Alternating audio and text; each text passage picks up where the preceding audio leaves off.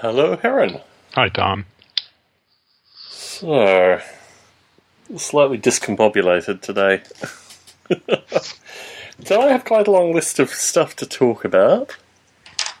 I'm actually, when you say you're slightly I'm discombobulated most of my life. I'm a little surprised to hear you say this is something rare for you. I don't know. I seem to recall last time we recorded, actually, I had a dry throat for the entire recording, so I might have been more discombobulated then than I am now. It's just all relative. Discombobulated is a very relative thing. Yeah. It's like I say, it's just sort of standard practice for me. Well, anyway, I have a list of 8 topics in front of me. Yeah, we have limited time this evening, too. Potentially so, potentially. We could kick it up to 9 o'clock. I've got all series of work-related stuff going on in parallel, but I've told them that I'm going to be out of contact until at least 9:30, so let's see how this thing plays out. Yeah, we may get bored after 10 minutes. I'm assuming that's a definite possibility, actually, particularly with some of these topics that I've got in front of me. But anyway, so do you have any topics this evening? Oh, I guess not. Very good. Very good. So we could make that a topic sometime. Why is it I never have any topics and you always are loaded with topics? I don't know. I mean, I think on certain prior recordings you have had topics that we've utilised and explored. And I mean... I usually make them up, though, right when you ask me. Yeah, I think the only time where we've had really good topics from you is when I've delayed the recording maybe 15 minutes and you've just had to sit there by yourself thinking of topics. So maybe I should do that in the future. No, don't do that. No, they're just fine the way they are. Yes. So anyway, I have a wide variety of topics in front of me. I wanted to start talking about the comic book project, which I've been discussing with you kind of periodically, but just going through what has occurred since we last talked, because my experiences with Kickstarter have gone from kind of lukewarm to cold in terms of my own experiences dealing with it. Although I did receive my first Kickstarter package, having funded, I think now 10 different things. I received a small box of caramels, as in small toffee-like things, that came from Florida. I think I put $20 into the woman's toffee company, and I had 24 caramels, including bacon caramels, from that. So that was the first experience. That's what you expected to get, and that's what you got. That's what I received. Yeah. So good. Yes. Okay. If that had been my only transaction with Kickstarter, you would be ecstatic. Exactly. What a great place. So my thought going into this week was that I really needed to ramp up the comic book project with the view that all the parts were there. All the parts were there associated with the work. I mean, in terms of the writing work, all the parts were there associated with knowing how I was going to play it out. I just needed to... you need an artist. Yes. So I went to... I mean, you've actually got a script written? Oh, yes. I mean, it's already got... You just need somebody to draw it. Yes. Okay. So in this case... Well, let me see how the week played out. So on Saturday, I decided I know enough of what I want that I can put something up on freelance.com. So I put up my little piece, which was for $600, on freelance.com for 30 pages worth of artwork, with the view that it would be probably 2 lots of that would get me enough for a standard-sized comic book, which was what I was aiming for. And I put it up, and within... so you post it on Freelance, and then they have to approve it. So I actually posted it, I think, after our conversation on Friday night. And Saturday morning, they had approved it, and I was getting... Within 48 hours, I had 76 artists apply. So obviously you're paying way too much. Well, this is what I thought. As one might imagine, this story has a number of twists and turns. It wouldn't be an experience if it didn't. So, the first 2 that contacted me, it was actually a very interesting experience. And contact email we're talking about. So this is the interesting thing. So Kickstarter has Freelance has a passive application method. So what they do is they just click apply, and then basically it shows that they've applied for the artist position. And then I'm supposed to go through, in some cases, 300 pages worth of their art. and decide based on that. So I wasn't doing that. I mean, this is. Well, you did. I mean, but you would want to look at their art. Yeah, but I don't want to go through some. Well, you don't have to look at everything. You just have to look at a what I little did bit. is that I put a requirement that the person get in contact with me and submit their art through getting in contact with me, specific to what I was asking for. I didn't want to go through end to end. I wanted, your best 2 works in this genre that you can supply to me. Right. And from that, it whittled down 70 plus applicants to about 10. Okay, now we're getting somewhere. No, this is the only thing they had to do was get in contact with me. And I put it in the writing, because being able to read and follow basic written instructions is relatively critical for this project. Well, there's an attitude involved in it too, but you're right. Yeah, it is helpful if they're literate. Not just literate, I mean, because I think a number of the folks that clicked the applied button probably could have, but I think they're just in some kind of trance where they see 15 of these jobs and they just click apply, apply, apply, apply. They don't actually read what's going on. So that could be. Yeah, I had thought of that. So it seems so. Out of the 10, I pretty well received everyone who contacted me, who I emailed to get the details to, also then sent me their artwork. Yeah, that makes sense. You make them jump over a certain loop. Exactly. And it weeds out all the people who aren't serious. It does more than that. It gives me a clear indication of, can they overcome a basic instruction. So maybe about 60 in, I realized that the fact that I'd only received, I think, 6 or 7 by that point, realized that I probably should state at the very start of the job application, the job description, that there was a secret thing that they need to read through and actually get to in order to get in contact with me. Hint, nudge, nudge. So I put it up front, and that did up the odds. I mean, but still, there were still at least 15 people who didn't read that and just kind of hit the apply and went on. So I then had. So my thought was... Well, that's perfect. I mean, because and you have their names? Yes. So just in case you ever see them again, you can be sure to avoid them. So this thing has evolved quite distinctly in the past few days. So after 2 days, within the first 2 or 3 hours of it being live, 2 people had emailed me artwork. And these were the 2 that I ultimately stuck with. They're the 2 that I'm employing for this project. We'll talk a little bit more about that in time. But the thing that struck me was the quality of artwork, even in this space. I mean, I don't know if I'd offered more money, if I would have gotten better quality artists, but $20 a page basically defines the kind of artists that are going to be contacting you.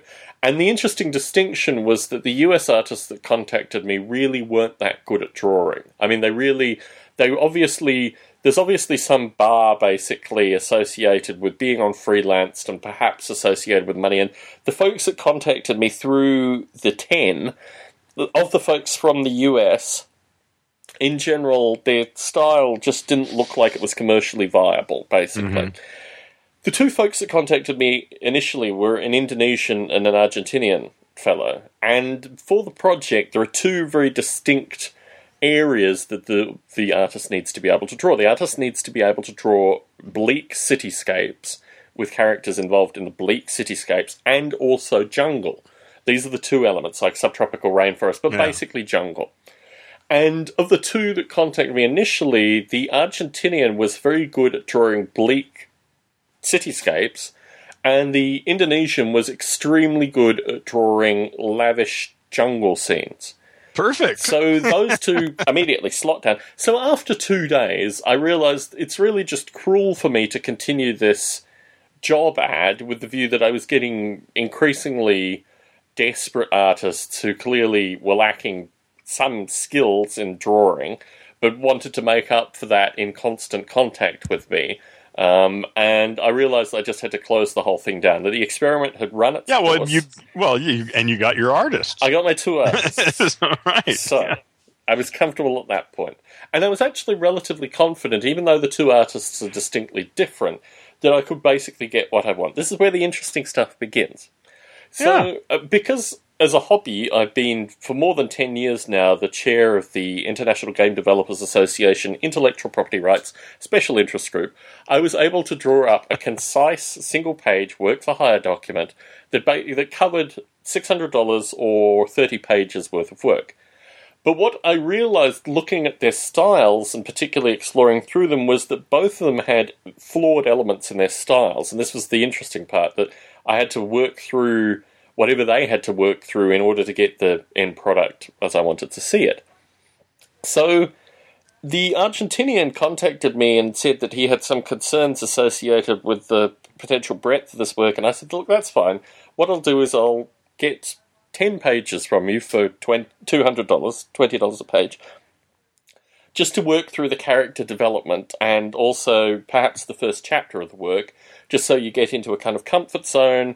And also because there are two characters that overlap from each side, so basically the Argentinian and the Indonesian guy need to be able to draw two characters relatively similarly so they can be coherently transposed. Yeah, you got to see them. Exactly. Yeah. So anyway, initially the Indonesian guy was very, very positive. He sent me 3 emails saying he was very excited about being part of this thing and what have you. Then I got him the contract. He got me the contract back relatively quickly, signed, all good. Yeah. And I sent him... so what I have is I have 2 PDFs. One PDF is a series of photos of elands to get the tropical rainforest, and maybe half a dozen photos for character reference of the various characters in the novel. So he then completely dropped all communication. So that's been the past 3 days. I haven't heard back from him. In the interim, the Argentinian has contacted me back twice. There were basic requirements: draw the 2 characters. Here are the photographs. Draw as close as you can in terms of likeness. So the Argentinian got me back a single character wearing basically the same clothes that were in his comic book sample, not anything like what were on the characters in the photos. No hair difference, exactly the same face, just like he was from his comic book sample. So this happened last night, I guess. I sent him a very polite email saying, let's focus on the hair and the clothing, and let's do facial close-ups to work on those elements, and and draw the 2 characters. And because this is being done on a single page, he basically drew another character which is closer to one of the characters, but still has his strange kind of, kind of metrosexual body-fitting clothing, which seems to be applicable. And I think what this is turning into, this $200 period, is basically a potential to nix either of the artists and potentially to restart the whole process. Yeah. Because I think what has happened you just need to get another city guy. Exactly. I mean, what has happened here is that you realise, this is the other thing that I got on freelance, which was very interesting, and I kind of expected to get, although they were very, very polite, was American artists saying, you are undercutting our profession. And I got 3 of these emails. Undercutting it by offering only that much money? By offering only that much money. And one of them contacted me and said, I charge typically $400 a page. Another one contacted me and said, I charge $350 a page. And the other one contacted me and said, he didn't say how much. But looking at their work, I wasn't going to pay that kind of premium for what they weren't offering. I mean, they didn't offer anything. They weren't that much better. One of them did amazing anthropomorphic animals, which, if you're familiar with Field of Chaos, has absolutely nothing to do with Field of Chaos. And he gave me a series of anthropomorphic animal sets. The folks that contacted me that asked about the project, I gave the Wikipedia link to Field of Chaos, which gives them enough information, and just said it's going to be based on this. None of the two that I selected, however, didn't ask anything up front. And I think probably what I'm learning here is the iterations that I need to go through to select reasonable artists. And maybe $20 a page is the wrong amount. Yeah, it may be. Well, it's finding people you can work with. I mean, it's really not, it's not that they're better or worse or any, they're just the way most humans are. And I can't work with most humans. So the thing that strikes me is it's also enabling me to identify what I probably need to do for this project as well. So initially I was quite comfortable giving them kind of tailor-made chapters that were very neatly described. A lot of the dialogue was cut down.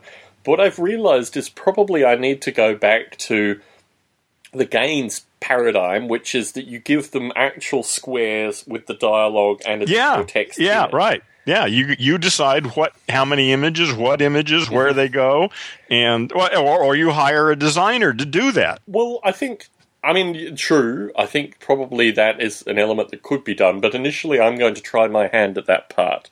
Just to see if it gives them kind of slightly more focus. And I put that out to both of them this morning. I think that makes it easier for them. It would. It means they can focus on the drawing part. They can just do exactly. Yeah. Right. Yeah, it's perfect. So that's basically been my experience with. You feel okay about designing the layout and essentially doing all that part? Yeah, I've done various things like that previously, and certainly I'm relatively mindful of how it should be. And I think also some of the tricks are when you see sections which are not necessarily dialogue heavy but could have interesting like character poses or these kind of things, you can put those in too.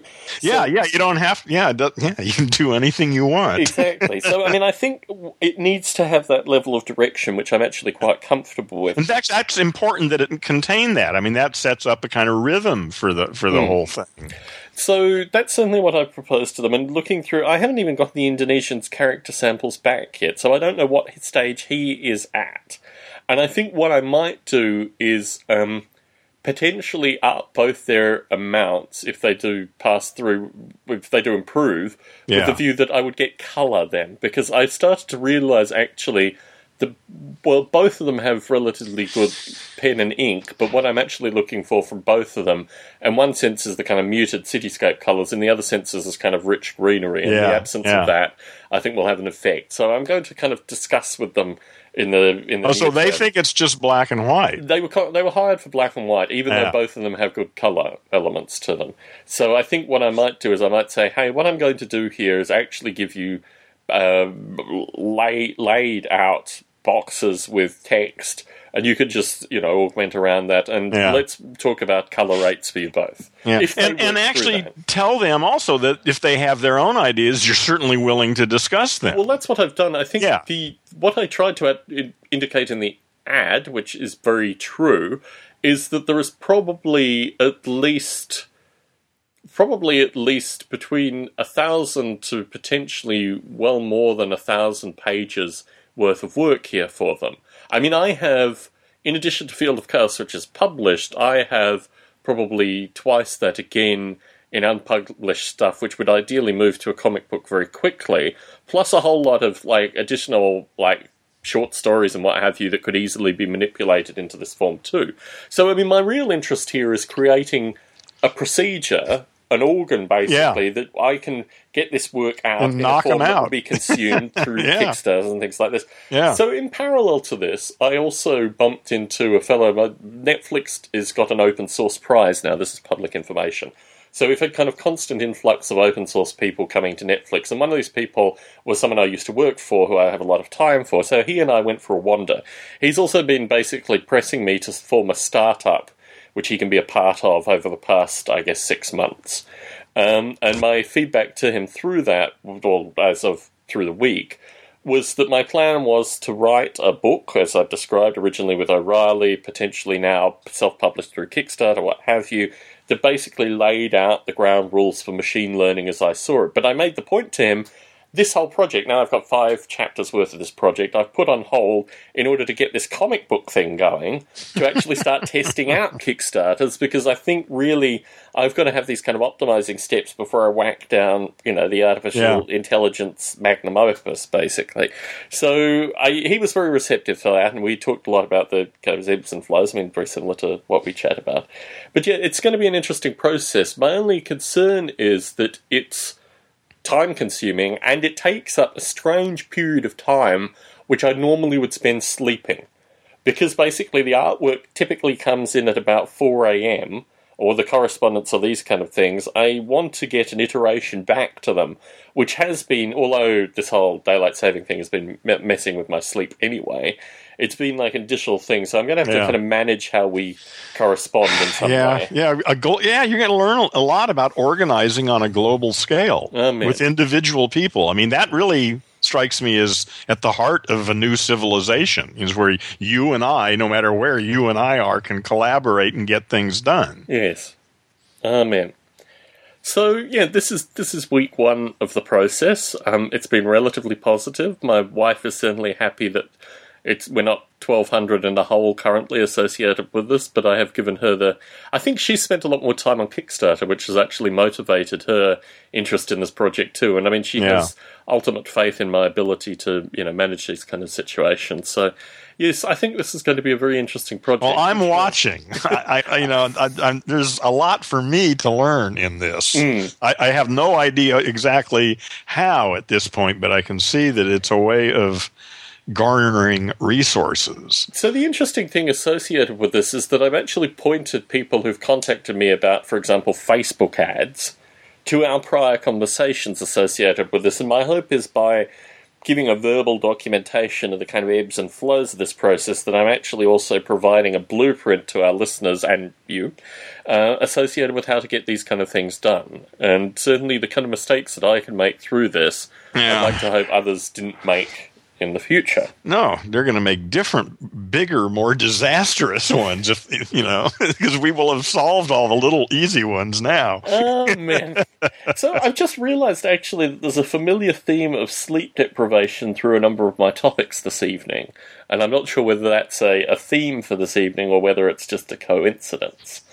But moving through them, so, a topic that I wanted to raise completely haphazardly, and feel free to jump in here, but it was with regards to opiates. And certainly my sense with regards to opiates, and I guess we've talked kind of casually about, your substance consumption, and we've never really talked about the things that I have consumed historically. I mean, I'm teetotal and relatively boring in terms of my day-to-day life. But I have had occasion to take opiates occasionally, and I don't really feel that they're something that I particularly like. But the times that I've used opiates more recently have always been associated with it's all to do with sleep, actually. And I think we've never really talked, aside from the fact that I'm an extremely light sleeper, about my general sleeping patterns. But certainly, sleep is not something that comes to me particularly easily. When I was through, in my late teens to early 20s, my ability not to sleep and to work was a very productive thing. And I think, truth be told, if I didn't have regimented work hours, I would probably be quite functional. But certainly when I get sick and things like this, my ability to sleep is not particularly easy. And I don't know how one can even really explore these topics. But I mean, certainly when I lived in the UK, I fell and injured myself, and the only medicine that they could give me was codeine, which I found last night is an opiate. And I really didn't like codeine at all. I mean, I had to take it to ease the pain, but I had strange kind of come-down effects from it, which basically just left me shaky. And I consumed quite a substantial quantity of codeine for about a week. And then I went into work thinking I could go cold turkey on it, and found quite quickly I couldn't. And what happened? I mean, I was shaking uncontrollably. It was really quite bizarre. And for how long did that go on? I had to go home. I couldn't work. I mean, for days or just one? Then I realized that probably what I needed to do was actually wean myself off it. So I reduced the codeine quite dramatically over a period of about 3 days, and then went cold turkey. Now. And that worked? Yeah, that worked. The other thing is, I always thought of Valium as being an opiate, but Valium actually isn't an opiate. Probably of these class of substances, my best experience, but I've only ever taken small quantities of it, is Valium, and I was prescribed that by my grandfather when... so my mother, when she became a diplomat, moved to Malaysia, which required a substantial amount of flying for me. And when I was about 17, I decided to reconcile with my father's father, my grandfather, who was... living in Brisbane and was relatively isolated, and I decided to go up and spend some time with him. But it required me to fly back, and the plane was struck by lightning on the way back and dropped like 1,000 feet. I mean, people stopped screaming, basically. And from that experience, I really didn't particularly want to fly. But as I had to fly in order to visit my mother, my grandfather prescribed me Valium. I think he gave me 2 Valiums. I took them prior to the flight going up and prior to the flight coming back. In fact, I took the second one slightly too early, like just as I was going through customs, and that kind of worried me because I thought really I should have taken that at the point of takeoff, at least. Yeah. But I found Valium, in terms of these substances, Valium's not an opiate, probably the easiest, but I took a small quantity of it. Yeah. So my wife was hit by a car just before we started dating. She was T-boned, and it did her some spinal injuries. And through that period, basically, she'd go through a series of different prescriptions. And when we lived in Las Vegas, one of the prescriptions was for an extreme muscle relaxant and also Oxycontin. And I also have a history of kinking my back, although I hadn't in the foreseeable past. And when I did kink my back one time, Michelle said to me, take this and then take this, and I didn't realise what I was taking. She just gave me 2 pills of different types. And my recollection of it was that I felt very happy taking the Oxycontin, but it didn't really, it made things slightly fuzzy, but it wasn't like codeine in terms of the effect. And it really didn't occur to me until reading about it well after the fact that it was in fact an opiate. The thing that struck me, then we moved to Vegas, and I got terribly sick before I started. I must have taken it once before then, because I have really quite chronic trouble sleeping, and I go through various phases associated with various medications to try and fix it. And I once accidentally took an Oxycontin instead of whatever I was taking at the time for it. And it gave me a very distinctly different sleeping experience, but it was a considerably deeper sleep, and I woke up rested. So, moving forward, there was then a period where basically the company I was working for closed down while I was in Australia. I came back, and through the process of actually being recruited by the company that then hired me, I'd gotten terribly sick. I don't know what I'd picked up, but I'd picked up some kind of influenza with kind of bronchitis following it. And a week before I had to start, I was having real trouble sleeping one night, and I again took an Oxycontin. And then it made me realise 2 days following that, I then had a drug test for the company. So I thought to myself, this is you idiot, because you've just taken an opiate, and then you're going to do this hair sample test, which tests, amongst other things, for Oxycontin. And you've taken this thing stupidly, I mean, in some regard intentionally, but when you were just in a sleep-deprived state. And obviously it wasn't flagged through it. But through this period of time as well, my wife really didn't like... I mean, we've talked a little bit about my wife's background as kind of, deadhead, what have you. But I really... my wife really didn't like the effects of Oxycontin, and she had the prescription for it. So she basically threw it away after that. But the thing that strikes me about it, particularly the kind of things you hear about teenagers using it, is that they use a substantial quantity of it. Like, they grind it up, which means they don't really know how much they're taking at any given time, but they take a substantial quantity of it. And really, I didn't find it particularly pleasant. As you buy it in Oxycontin as well, as I was reading last night, you get additional stuff. You only get a very small amount of the opiate, and most of it is actually designed to get the opiate to act really quickly. There's an additional substance which I can't remember off the top of my head, but that basically gets it to work as fast as possible, and I think it's those combination of factors that make it, what it is. The thing that struck me about it, which to a lesser extent I had with my codeine experiences, was that I just got very depressed following it. So you'd sleep through the night, you'd wake up in the morning, you'd feel well rested, but you just had this lingering sadness. Really? Yeah. Well, that would be interesting to see. Yes. So you've walked into this one, Heron. Do you want to talk any more about this topic? Well, yeah. What I'm really interested in is DMT. Yes. And I haven't got a clue how to get a hold of some. I imagine if I looked, it probably wouldn't be that difficult to come by. But all the people I know who could get me DMT don't like me.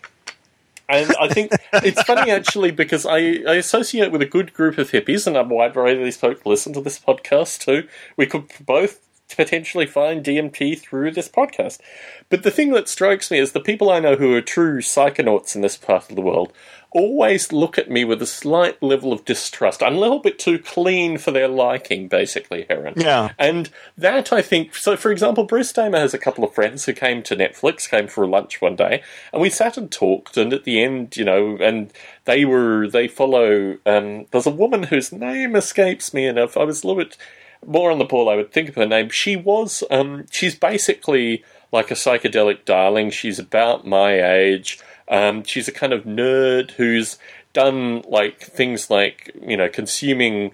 Her claim to fame on YouTube is, I think, ingesting LSD rectally, and she talks about her rectal LSD ingestion experiences, which eventually was pulled off YouTube. But she's kind of this little nerd girl kind of person who talks about her drug experiences. You read into her, and she actually worked with the feds to knock out one of the largest LSD producers in the Midwest. I mean, she has a very checkered, very interesting history, and if there was any coherence in the psychedelic community, they would have weeded her out pretty quickly, because my view is that if you work with the federales even slightly, you're not really part of the ongoing narrative associated with this thing. But anyway, so Bruce Dana's friend and his wife, who were both relatively nice, were very positive about this woman. And since then, and I've contacted him periodically, they have 2 houses, one in the mountains and one on the coast, because they have all these, I mean, basically I think there's a thin line between kind of orgies and all this other kind of stuff that they're doing. And he has a local radio show in Santa Cruz. In fact, he's the person who's the origin of all the important things that are going on in the world are occurring right here, right now. That's his kind of catchphrase on his radio show. So I'm pretty sure that he and his extended posse could quite easily get their hands on DMT. Oh yeah, I know it. Like I say, it's when I... But it's occurred to me again. I mean, I think about this every once in a while, and it is my intention to get some and have that experience. Certainly. But there's no hurry, and but just saying it here, puts it into the world. So yes, there you go, for whatever the hell that's worth. Yeah, it's probably. I mean, in large part because I've heard vast quantities of information associated with all the psychedelics and read extensively. And we've talked a little bit about LSD previously in terms of my broader concerns that it will just be like a McDonald's meal of psychedelics. But the stuff that I hear about DMT is universally interesting to me. And I think in particular, because I've already been in some of those spaces kind of mathematically and through, meditation and dreaming and all these kind of things, the ability to kind of access that in a controlled fashion, I think, is also appealing to me. Oh, it's I've read enough to be interested. Yes.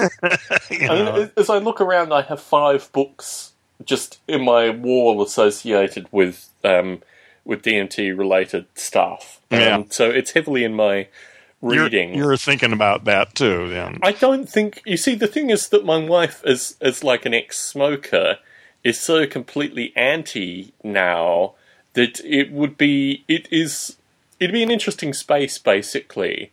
But I think I would need to... Because, she has basically done everything, aside from heroin, mind you. Yeah. So she has a wide variety of chemical experiences that I have not had access to. But at the same point... And she disapproves of you exploring that space? I think she sees it... It's a bit... I think she realizes that there is something about me that is ultimately childlike. And she sees... And I've had this account given to me by other friends that have used, psychedelics heavily, even people that have taken heroin, that... There's some element of my character that they think would be hardened through this experience. I don't know what that means. But, you'll certainly... if everything goes the way it does for most people, you will not be the same person on the other end of the experience. I think my wife likes the nature of that person. We'll see. So it really helps to have some sort of grounding and also, the ability to let go. That's all that ego death stuff that they talk about. Is to really abandon your story. It's easy once the story's gone. That's why the work I'm doing, I think, is right in line with this, because I think that's a large part of what drugs do to people. It yanks them out of their stories. It presents them with stuff that just simply does not fit any of the stories they've got. I think I'm certainly not interested in ayahuasca, and I want to say this quite publicly. The ayahuasca DMT. No, it's not, actually. Well, it's close enough. Well, actually, what it is a series of... It is DMT in some regards. I know what it is, but, in the process of the inhibitors and all that stuff, I'm just saying, why? That's why I want DMT. Why would the fuck would you go through that, that ayahuasca experience, when you can just take DMT? Yes. It's not the same. It's better. Well, as neither of us have taken DMT, we need to caveat this very strongly by saying neither of us have had this experience. Yeah. No, but I mean, it seems pretty obvious to me. Throw up, get sick for an hour, and then have this wonderful experience, or smoke some DMT and 30 seconds later you're in another universe. Exactly. And then 15 minutes later you're back where you started with. Well, no, you're not back where you started. Well, true. But you've returned. Yeah, you're back to something, but it ain't the same person anymore. Yes. Anyway, so my view is, and I think all the other stuff that is talked about, psilocybin, all these other kinds of things, to me, it just doesn't seem to account for the same immediacy. It's funny, actually, we are describing the immediacy of an experience that ultimately, through kind of shamanic traditions or what have you, would have taken, weeks, months, years to achieve. But anyway, we're on the same page there. Yeah. The main thing, and I'll return to this, is that I don't see, unless I dramatically change my social groups and am accepted by these people, which it actually fits into another. That's right. I forgot. You're actually a human. No, look, who has relationships with people that are ongoing and stuff. Right? It's not like that. What I'm saying is that the people who have access to these kind of things also have their own social introduction rituals, of which I break a number of entry criteria. Oh, yeah, I don't want to play in their game. I just want to get some DMT.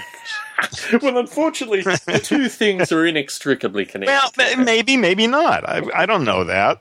I mean, I'm a pretty clever guy, and I usually get what I want. It may take a while, but when it does come, it usually shows up real, with no problems. It just sort of appears. So some of the best Facebook posts I've seen from you have occurred in the past week, with a series of photos of Heron through the ages. Oh, God, yeah. Yeah, I've decided to come out. As a full-blown monkey. Yeah, absolutely. Yeah. See, for years I just kept that out of the equation, but now it's time to play that game. I don't know if this is a good audio effect. Does that make any sound? It's monkey beating chest. Oh, that. Oh, okay. Okay. Anyway, I wasn't sure whether that would work. It's sort of like I should post some more pictures of my dogs, because it's sort of the same. No, I think this is distinctly different, because basically you and I have had a kind of ongoing discussion for nearly 3 years now, and the thing that strikes me is to have those discussions, particularly as we've done, which is my own affliction in terms of Heron at 9, 12, 20, 30, 40, and then to see the photograph of you at that exact age is really, because the insight, particularly through the est period and the post-est period, and when you had the photograph taken of you where you were doing your fingers, so you were framing the photograph of you and all this kind of stuff. Oh yeah. Yeah. I remember that night so well. A good friend of mine was also a photographer, and she was just over, and we were talking and sitting on the floor and stoned, of course, and she was taking pictures of me, and we were just playing games, and that was one of the pictures she took. So when you went from having long hair to kind of short, relatively cropped hair, and this is something I currently have very short hair as well. This is something I'm very mindful of, that when you have short hair, it changes your physical, impression to others. Oh, yeah, I was devastated. I didn't like that at all. I mean, like, old ladies were afraid of me at a couple points. With short hair or with long hair? No, with short hair. Now, because it was associated with punks and Nazis. Certainly. And, yeah, I mean, that didn't happen very often, but I mean, I definitely saw that once in a while when I first shaved my head.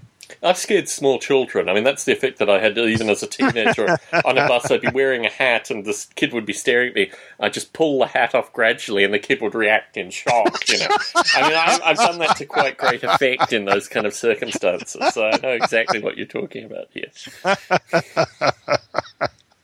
Yeah. Other than that, it's great though, because it's just removed that whole thing as something to have to think about. It's interesting, actually.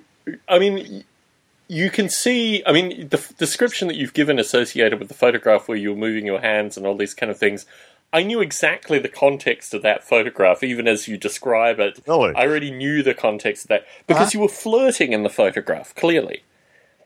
Well, I mean, whatever we were friends. We're good friends. Actually, we never screwed. I know, but you were still flirting. Yeah, I mean, you see that in the photograph. Yes. So, yeah, no, it was wonderful, actually, to see Heron through the ages. Look at that picture again. But also, you know... This is better than I thought it was.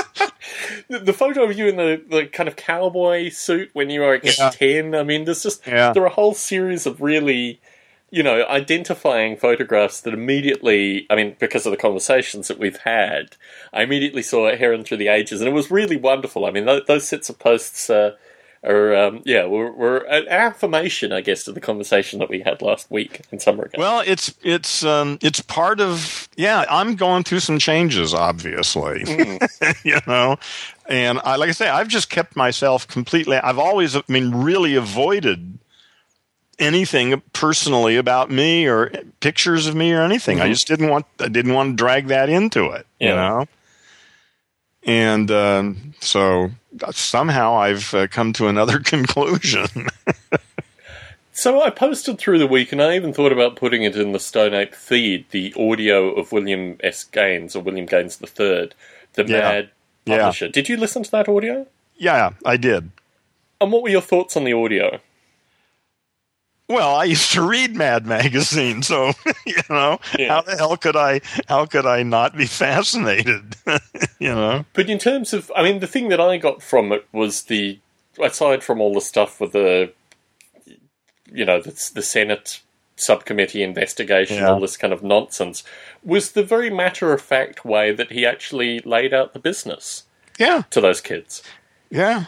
And I found it really, I mean, it's something that I returned to. I hadn't listened to it for a couple of years, but through the week I listened to it again. I mean, particularly getting into this comic book thing, just to reaffirm. And that reminded me, wait, maybe I need to do a little bit more for these artists just to make them expand into their creative space and these kind of things, which you wouldn't normally get through just... Yeah, you want to make co-collaborators. Exactly.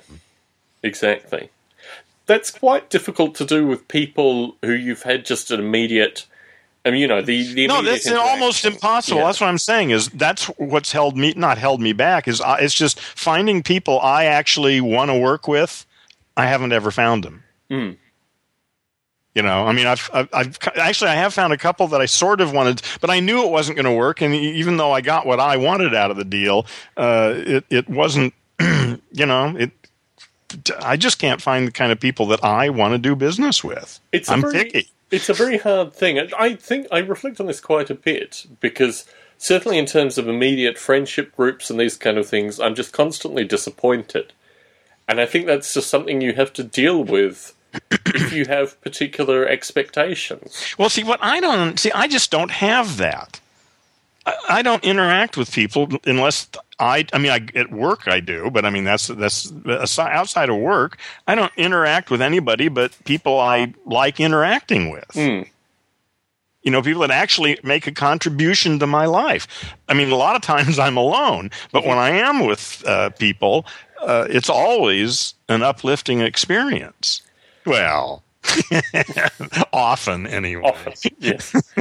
So I have started contacting linguists, not necessarily on your behalf, but at least to introduce them to your work.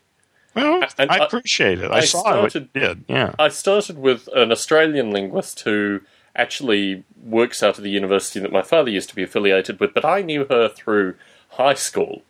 And the other linguist who I want to contact, who I think she's at Cornell, I think. I'm going to have to find a way of working out the introduction. She would actually be relatively easy and quite friendly to interact with. She's just very busy currently, and she's recently gone back to work after a year of maternity leave. So I thought contacting Janice, and Janice was actually part of a very interesting period of time in my life as well, because we were neighbours for probably about 2 or 3 years. She lived opposite the Shed, the fabled Shed in Canberra. But she had been through a relatively traumatic experience where, actually, this is the connection between the two of these people. We all went to university together. The woman who I'm yet to introduce you to I had known from early childhood, and I know her husband from early childhood as well. But she never had any contact with her husband. She had continuous contact with me, and she lived in a different city, but when she would come back, she'd always come and spend time with me. And this was through our teens, really, leading up to when we both went to the same university together. Now, all my friends would kind of, nudge, nudge, wink, wink, she'll be your girl, Tom, kind of thing. But I never really had any interest in her. She was more like a sister to me in that regard. Yeah. So it was all kind of strange, and it came to a head one evening when somehow she ended up naked in front of me. And it was...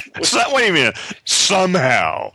She ended up naked in front of me. Somehow. Somehow. So when we started university, she lived very close to where my family used to live, and I had existing friends in the area. So I would go back and be in that area and, go and meet up with her and her roommate just as part of large social groups that we were already seeing. And on one occasion, it had gotten too late and I couldn't catch a bus back, so I just stayed over. That was perfectly insipid. And left the next morning to go into university, what have you.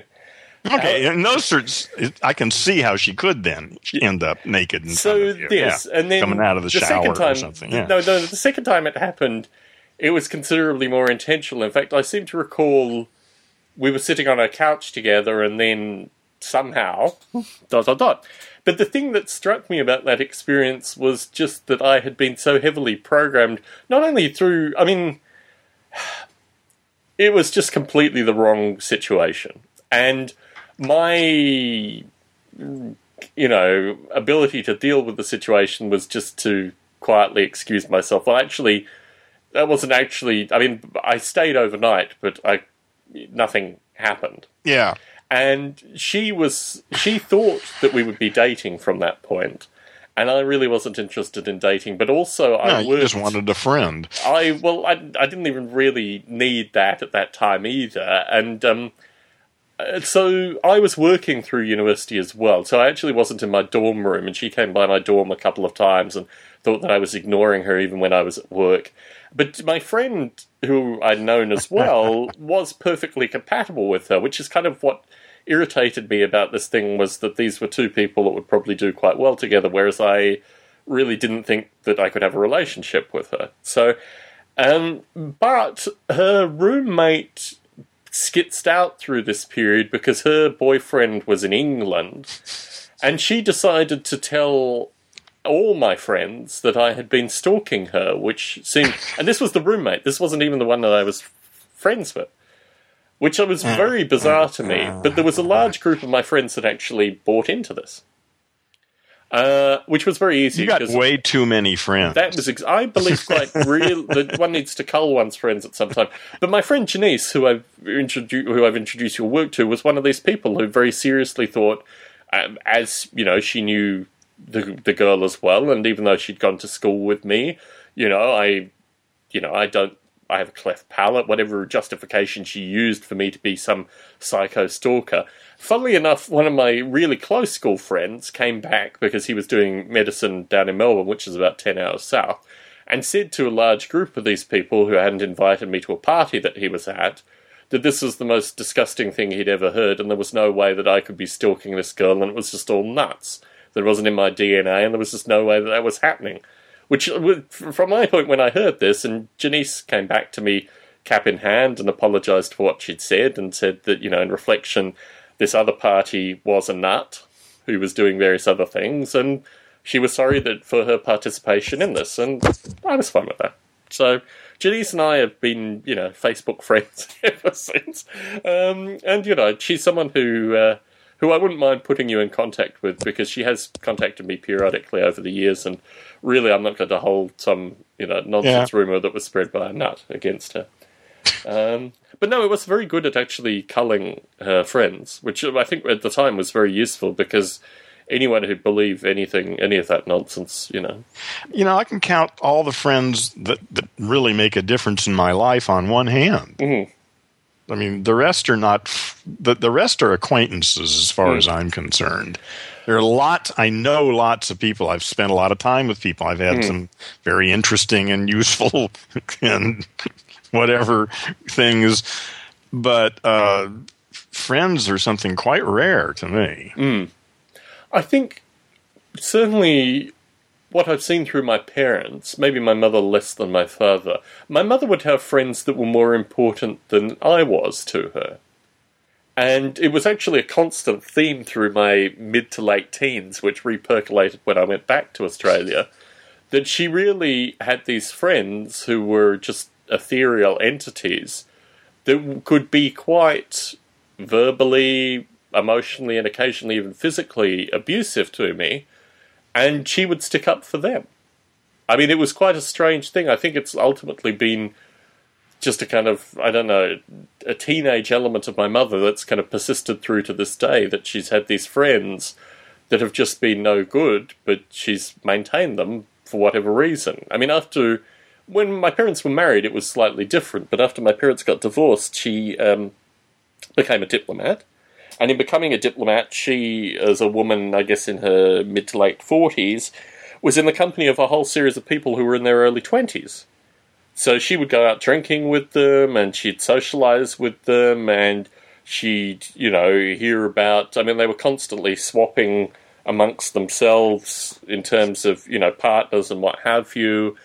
And of this, one of the women who she became very close with, up until, recently, when I went back to Australia, I was in the family home with this woman, and she was just saying just disgusting things to me. That I was some perverted weirdo and all this kind of stuff, and it really seemed completely out of place. And I realised that this was actually something that had been a narrative even when I was in my mid-teens with this woman. And I have very little time for it. So, well, no time. There's no time. Yes. Well, like I said, that's why I became a hermit. I don't find that many people that make my life better. I think the ability to fight from an early age in circumstances of aversion has been one of my, and certainly I use it with my wife in terms of our general survival quite frequently, but I know very quickly when I'm in a circumstance that is not to my best interest, and the navigating out of that circumstance is an important thing which, one has to learn at some stage of one's life. I seem to recall... See, to me, it's just luck. Yeah. I just look at my life and I think, man, I am the luckiest guy in the world. Yes. I've had strings of bad luck through my life, and my view is that if it was just luck, there has to be some animal survival element to it. If you're still here, you're doing good. Yes. I don't think it's exclusively luck, though. We may diverge there, but... No, there's clearly luck involved. I mean, that's just... luck, yeah. I mean, that's unavoidable. That's an element, in our lives. Any moment, a plane could crash into my living room. And unfortunately, actually, people would get the audio because I'd put it online, but aside from that, yes. At this point in the recording, a plane appeared to have crashed into Heron's room. Oh, God, wouldn't that be great? That'd be an awesome podcast. I was watching last night, actually, plane crash videos on YouTube.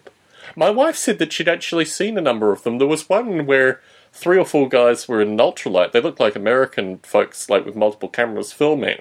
And the ultralight went through... It wasn't an ultralight, actually. It had shag carpeting on the front dash and things like that. It looked like a 1970s plane that they just maintained. Anyway, they crashed. There's slow-motion footage of the propeller chopping through trees, and then, 2 minutes later they're on the ground, and the older guy had clearly done some damage to his face, and they're kind of prodding his face, and the other ones are, bruised but not as badly messed up as the guy on the ground.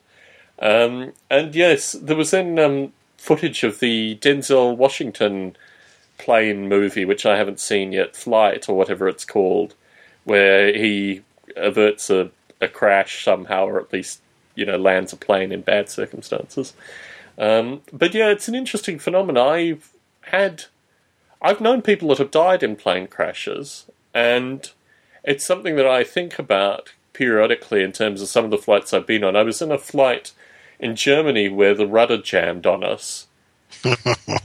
And I hate flying. Lufthansa would always say the response in German and then in English. And at every stage they respond in German and then in English. And then this one stage they just said it in German. And then mysteriously the women started getting out their rosary beads and people started looking worried. And I was like, why on earth? What on earth? And then mysteriously the kid next to me started eating the chocolates that he had furiously. And all this kind of crazy stuff. And I was just like, I'm not even going to ask anyone. But then you realise that the kind of manoeuvres that they were doing were indicative of actually some kind of malfunction in the tail. Wow. And I thought I mean, my view is that, and actually it's something, my grandfather and I talked about while he was still alive, that actually people that fly commercial planes are really, really, really good at their job. There are a few that, get through and, for whatever reason, have breakdowns. But my view is that the plane needs to be, you need to be losing wings in order basically to be, and even in in those circumstances, surprisingly, people have actually survived those kind of. Well, and if you get it, you just have to deal with it. There's just not. Yeah, it's the peril you play when you fly. Yeah, but what I don't like about it is losing. I mean, in a car, at least have the illusion of at least of being in control. Mm-hmm. In an airplane, man, I'm just sitting there, and there's not a damn thing I can do. If there's something you can do, it's like, I mean, I've been in emergencies in a car, and it's not really that bad because you're so occupied with dealing with the situation. There's no time really for fear or pain or any of that shit. It's just like, you got to deal with this shit. But if you're just sitting there as a passenger, that, would seem to be, I don't know.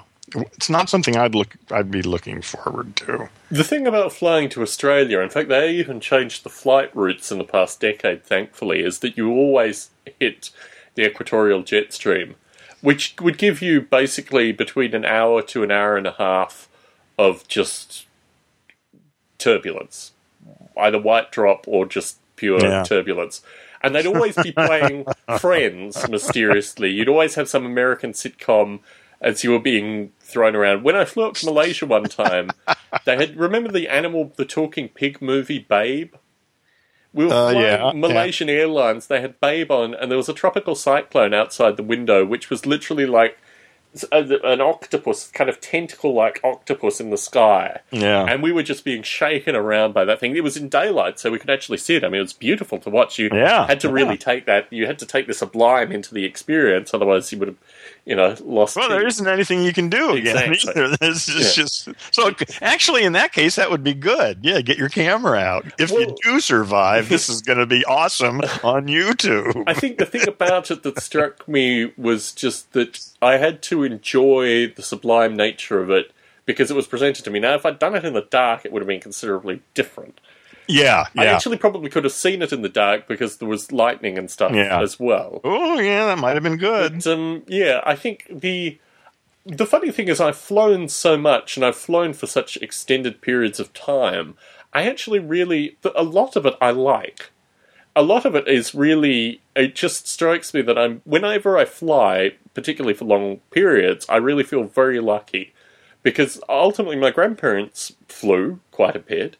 But prior to that, I would have had to have gone on a boat. My father came to Australia on a boat with his parents. Like weeks. And the experience that you have flying makes you realise that in almost all circumstances, you're damn lucky to be alive and having those experiences.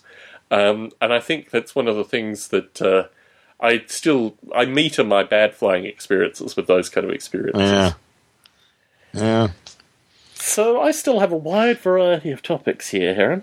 Well, I still have half a glass of wine here. And a lot more in the refrigerator. Sunset Blush.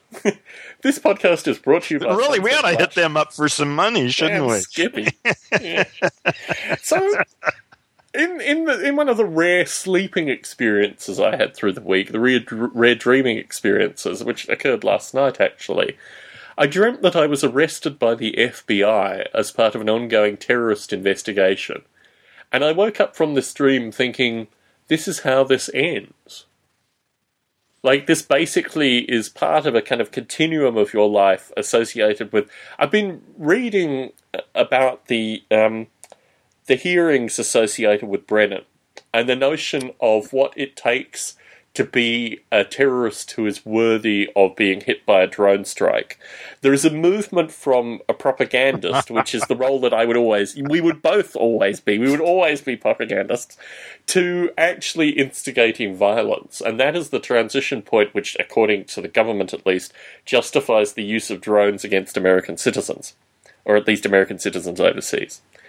And as this thing kind of continues... I mean, the thing that strikes me is from the... Didn't they get excommunicated first, so they weren't technically citizens? No. Oh, no, they didn't do any of that. Oh, really? No, they didn't. Yeah, okay. No, the funny thing is... That was stupid. They should have excommunicated them first. Well, the guy... what's the fellow's name?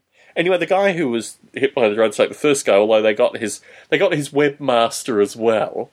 but the guy who was hit first had basically said that he was getting rid of his citizenship but had not done it formally. His son, however, was still an American citizen. His son went to find his father's body. That was how his son was hit by the drone strike.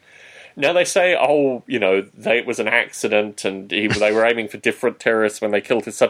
But his son actually lived away from his father. His son was not with his father through any of these periods. He was in the capital of Yemen, and it was only when he went out to find his father's body and he was, at a roadside stop, basically, that he was hit by the drone. And it strikes me as what happened in the kind of Nixon era associated with, what constituted assassinations and what constituted, the government plotting. All the things that were illegal in the Nixon era are now completely legal. Nixon couldn't be impeached in the modern time. He couldn't.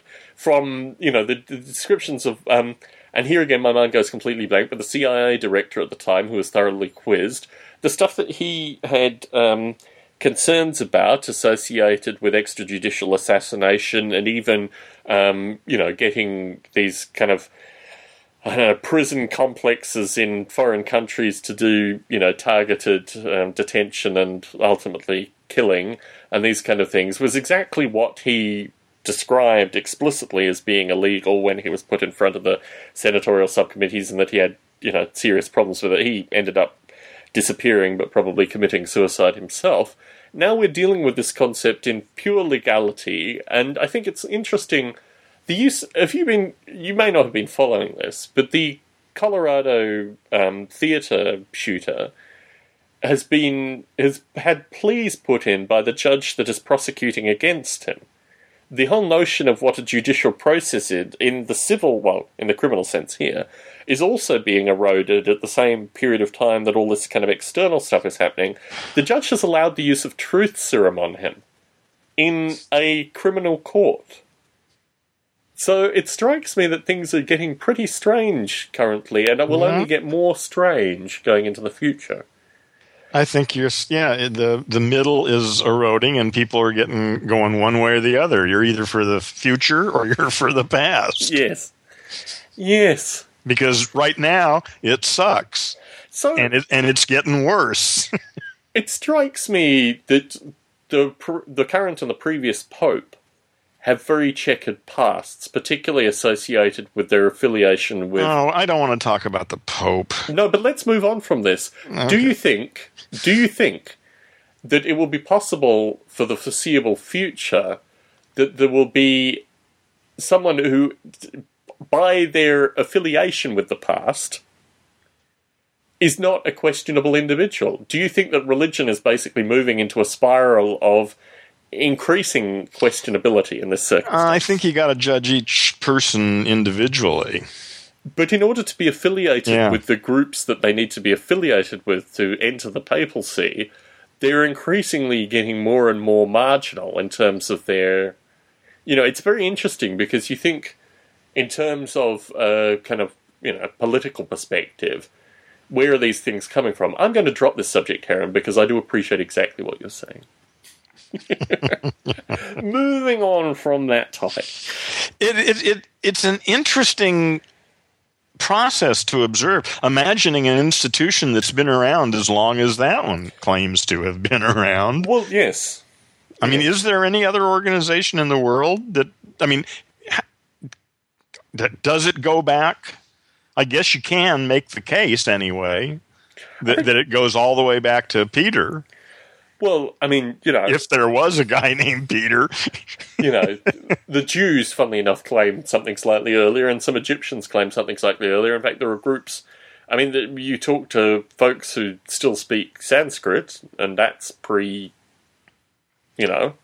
So, I think there are certainly a number of groups internationally that, claim earlier rights. But the interesting thing is actually how far they've been perturbed from those original elements.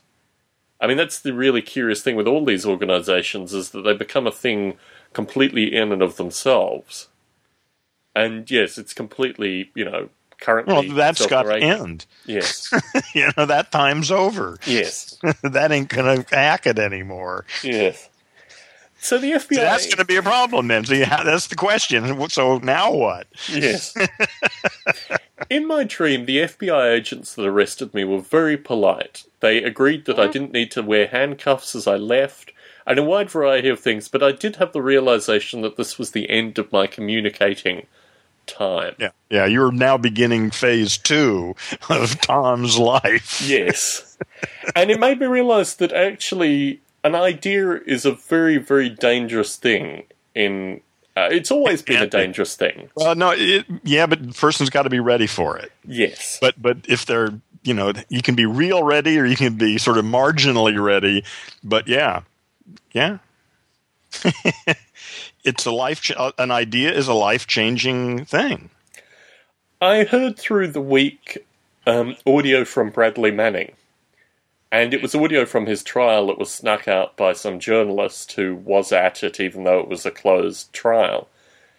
And I think Bradley Manning is actually one of the more interesting characters in recent history. The terrible thing is that Assange has kind of grabbed hold of it. But if you hear Manning's account of firstly being gay in the military, but also then finally coming through a Estonian-like realization that actually he had control over so many elements of evil that if he disassociated himself with what he was supposed to be doing in the situation and actually assessed it as an independent human, he only had one action of recourse, which was to make this information public.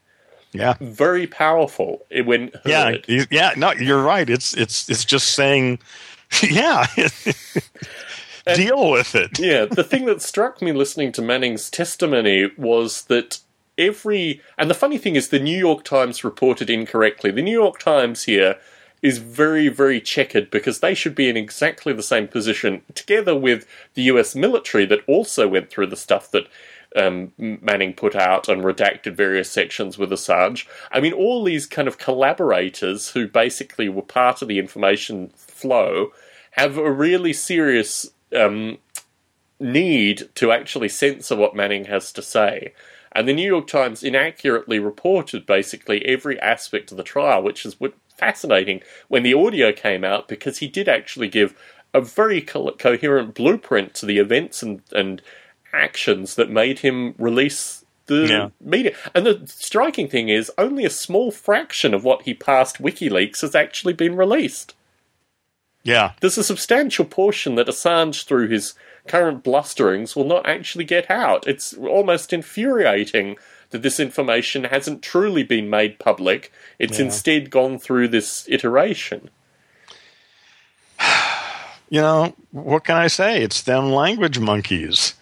So I was listening to some audio where you said that if you had the ability to rap for 5 minutes straight on their language monkeys, you would actually resolve into some degree of coherent insight. So at this point... Say that again. Wait a minute. Say that again. There was one particular recording that we did where you, I think, had a heavy cold and I was in our library with a bad internet connection. So I was losing almost a third of what you were saying, and you weren't hearing a third of what I was saying, and we were getting increasingly angry. And we persisted. We persisted, but we got more and more angry with this fractured kind of audio, to the point where you actually got quite angry because I referred to you saying the language monkey stuff as a heroism, and you, at this point, started to berate me that you actually had a point. I just had to let you get to the point. And another interesting theme through that was that you let me tell my stories. So I should let you work through the heroism, the language monkey rap, to get to a point of resolution. Yeah. It was poetry, Eric. Yeah.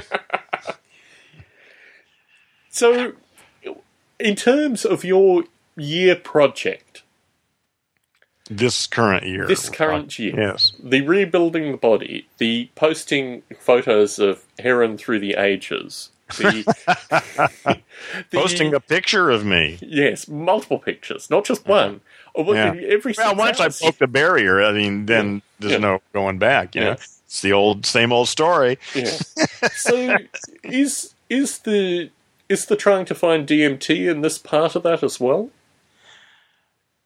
That certainly, it's not in disharmony with any of that. You know, this is a year of change and transition and hopefully growth and re-emergence. I may have to change. If it goes really well, I may have to change my name again.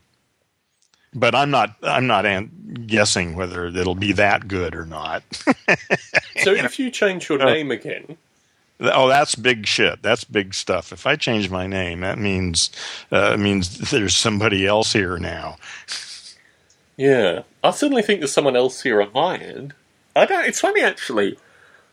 Through all the nonsense that I've experienced in my life, I actually like the ability, quite aggressively, to say...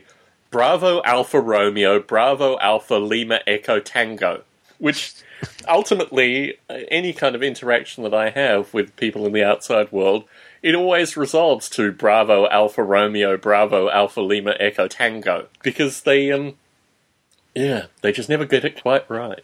But your idea of name change is something different. Why do we go through what it would cause? Oh, I have no idea. Changing my name the first time took. It was actually going on when I look back at my journals. I can see I was toying with it before I really knew I was toying with it. You know, well, when I guess I was just toying with it. So I think it actually took me several years, maybe 5 years, to the point where I felt that I just was not the same person anymore. It was time to take on a new identity. When did you actually change your name? What age? It was 1995, so... Wow, that was a big year for me too. Gosh.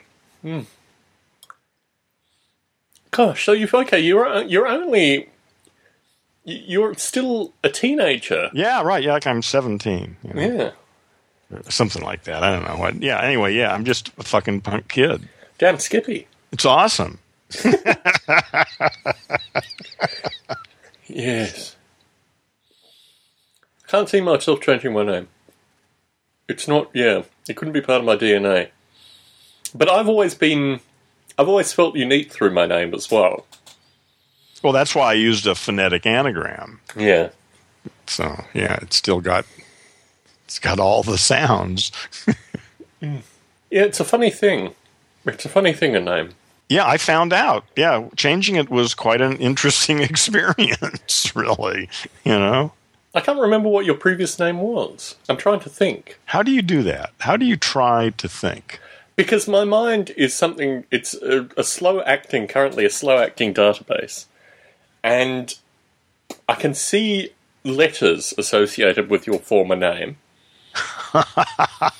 And it will come to me by the end of this recording. It's a phonetic anagram. It's meaningless to me because I don't think in terms of phonetic anagrams. I think in terms of letters that emerge from the smoke, you know, and then they sit in front of me. So, and I remember that I would have changed my name too. That was the reflection I had. Yeah, Heron-Stone, I think, is pretty good for you. You'd need to find a good name to replace. Yeah, well, the next one's probably Nerdo-Hessen. Now that's the one to go for. Yeah, but you've liked Nerdo-Hessen for some time. You couldn't emerge into Nerdo-Hessen. Well, and also Edna Hosner is a good. And that's nice because you can read it a couple ways. It's Ed Nahosner or Edna Hosner. So it captures, all of the. Well, in any case, that's a possibility. There's all sorts of possibilities. I hope I don't have to change my name, actually, because it really wasn't all that much fun. It just sort of felt like it had to be done, and it was going to be awkward, and I'll just get through it, and then it'll just be normal, and that's just what happened. Yes.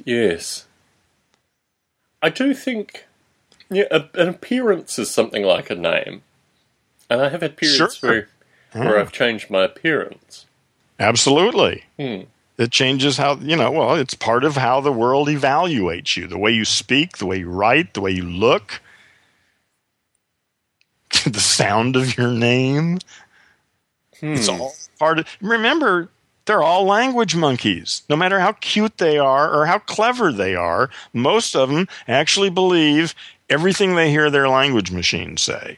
Almost all of them. It's rare to find somebody who doesn't, and those are the ones you want to work with. So I was thinking through the week about this book project that I seem to be advocating for you, and whether we could actually collaborate on it with the view that I see it more in the form of a pamphlet initially, be it maybe 32 pages. That's an interesting idea. I hadn't even considered that, but that's a very interesting with idea. The view that it's cheap, easily passed on, and easily digested. I was thinking about this particularly because of the 1,000 listeners, or roughly 1,000 unique IPs downloading this, what have you, a good portion, I suspect, come from Model Rail Radio. There is an underlying, I wouldn't even say leftist, because leftist is completely wrong. There is an underlying element in Model Rail Radio that I think could easily move to Stone Ape. But I have, as I indicated to you through the week, had a little bit of listener backlash. Yeah, I totally didn't understand what he was saying. The perspective I have on Model Rail Radio is distinctly different, I guess, than the perspective that I have on Stone Ape. And I think people find it quite jarring that in the company of one group of people I can be focused on model railroading to the point where people think I am as crazy as they are. Knowledgeable model railroader, which I don't feel in any way, shape or form. Yeah. And then they can come to this discussion. And I think part of it is a problem. If people start listening here or last week or what have you, then they miss the past however many, tens of our discussions. But also they miss your body of work. Like 33, I think. Yeah, it's more than that. But it's the body of work that represents. And the funny thing is, if you were to ask me the 5 stupidities, I probably would, because I don't, as you don't really care about Noble Ape fundamentally. I mean, you don't care about it in order to have downloaded it, interacted with it, read the documentation. No, I don't get it. Yeah, exactly. It doesn't add anything to my life. I understand the stupidities associated with, particularly when you say them. Yeah. But I don't, it's something that runs in parallel to our interaction, and I think is completely independent, as Noble Ape is. Yeah, well, I'm taking my time. Yeah, you're right. So what I was thinking about was creating a series, like a sketchbook, basically, where perhaps, as I'm describing with this comic book process, I put in some headlines, you fill in some gaps, I fill in some gaps, and then through this process, in about a 6-month period of time, we have a booklet, perhaps specifically tailored. I was actually looking... You mean a conversation? Really? No. Now, this is something that's actually quite formal that would be given to people, particularly people that may be returning service people or people that were suffering PTSD on some level. I got you. Okay. So, within this... The first thing that I wanted to do, which I can do independently, but I can also send you the source material, is that there is a lot of the training manuals associated with various branches of military in this country. So, for example, you can get, I think, almost all, if not all, the Marine Corps' training documentation. You can get all the branches of military in this country. Mm-hmm. And my view is... find what they have, yeah. Exactly. My view is through that, you can then get a linguistic tapestry, which you can then start, deconstructing quite fundamentally. Oh, yeah. So that's a big job, though. That's a huge job. So it is in one regard, but what my view has always been, and you do this to a certain extent through your conversations as well, is that you need to find where the seed of disbelief... These ideas have seams to them, and you need to find where the seam is best tuned to kind of split apart. You're not stabbing the seam. You're just saying, this is actually a weak thread here, this is a weak thread here. That's one way. That's a good analogy, yeah. We'll untie all the little knots we run across. And then, and I think from this... I like that analogy.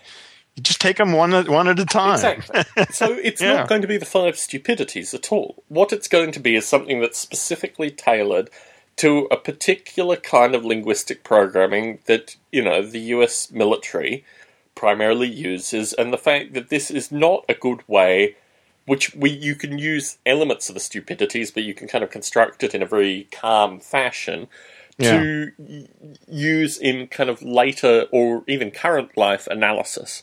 That there are things that basically worked for, being on the battlefield, which don't work in contemporary day-to-day life. Yeah.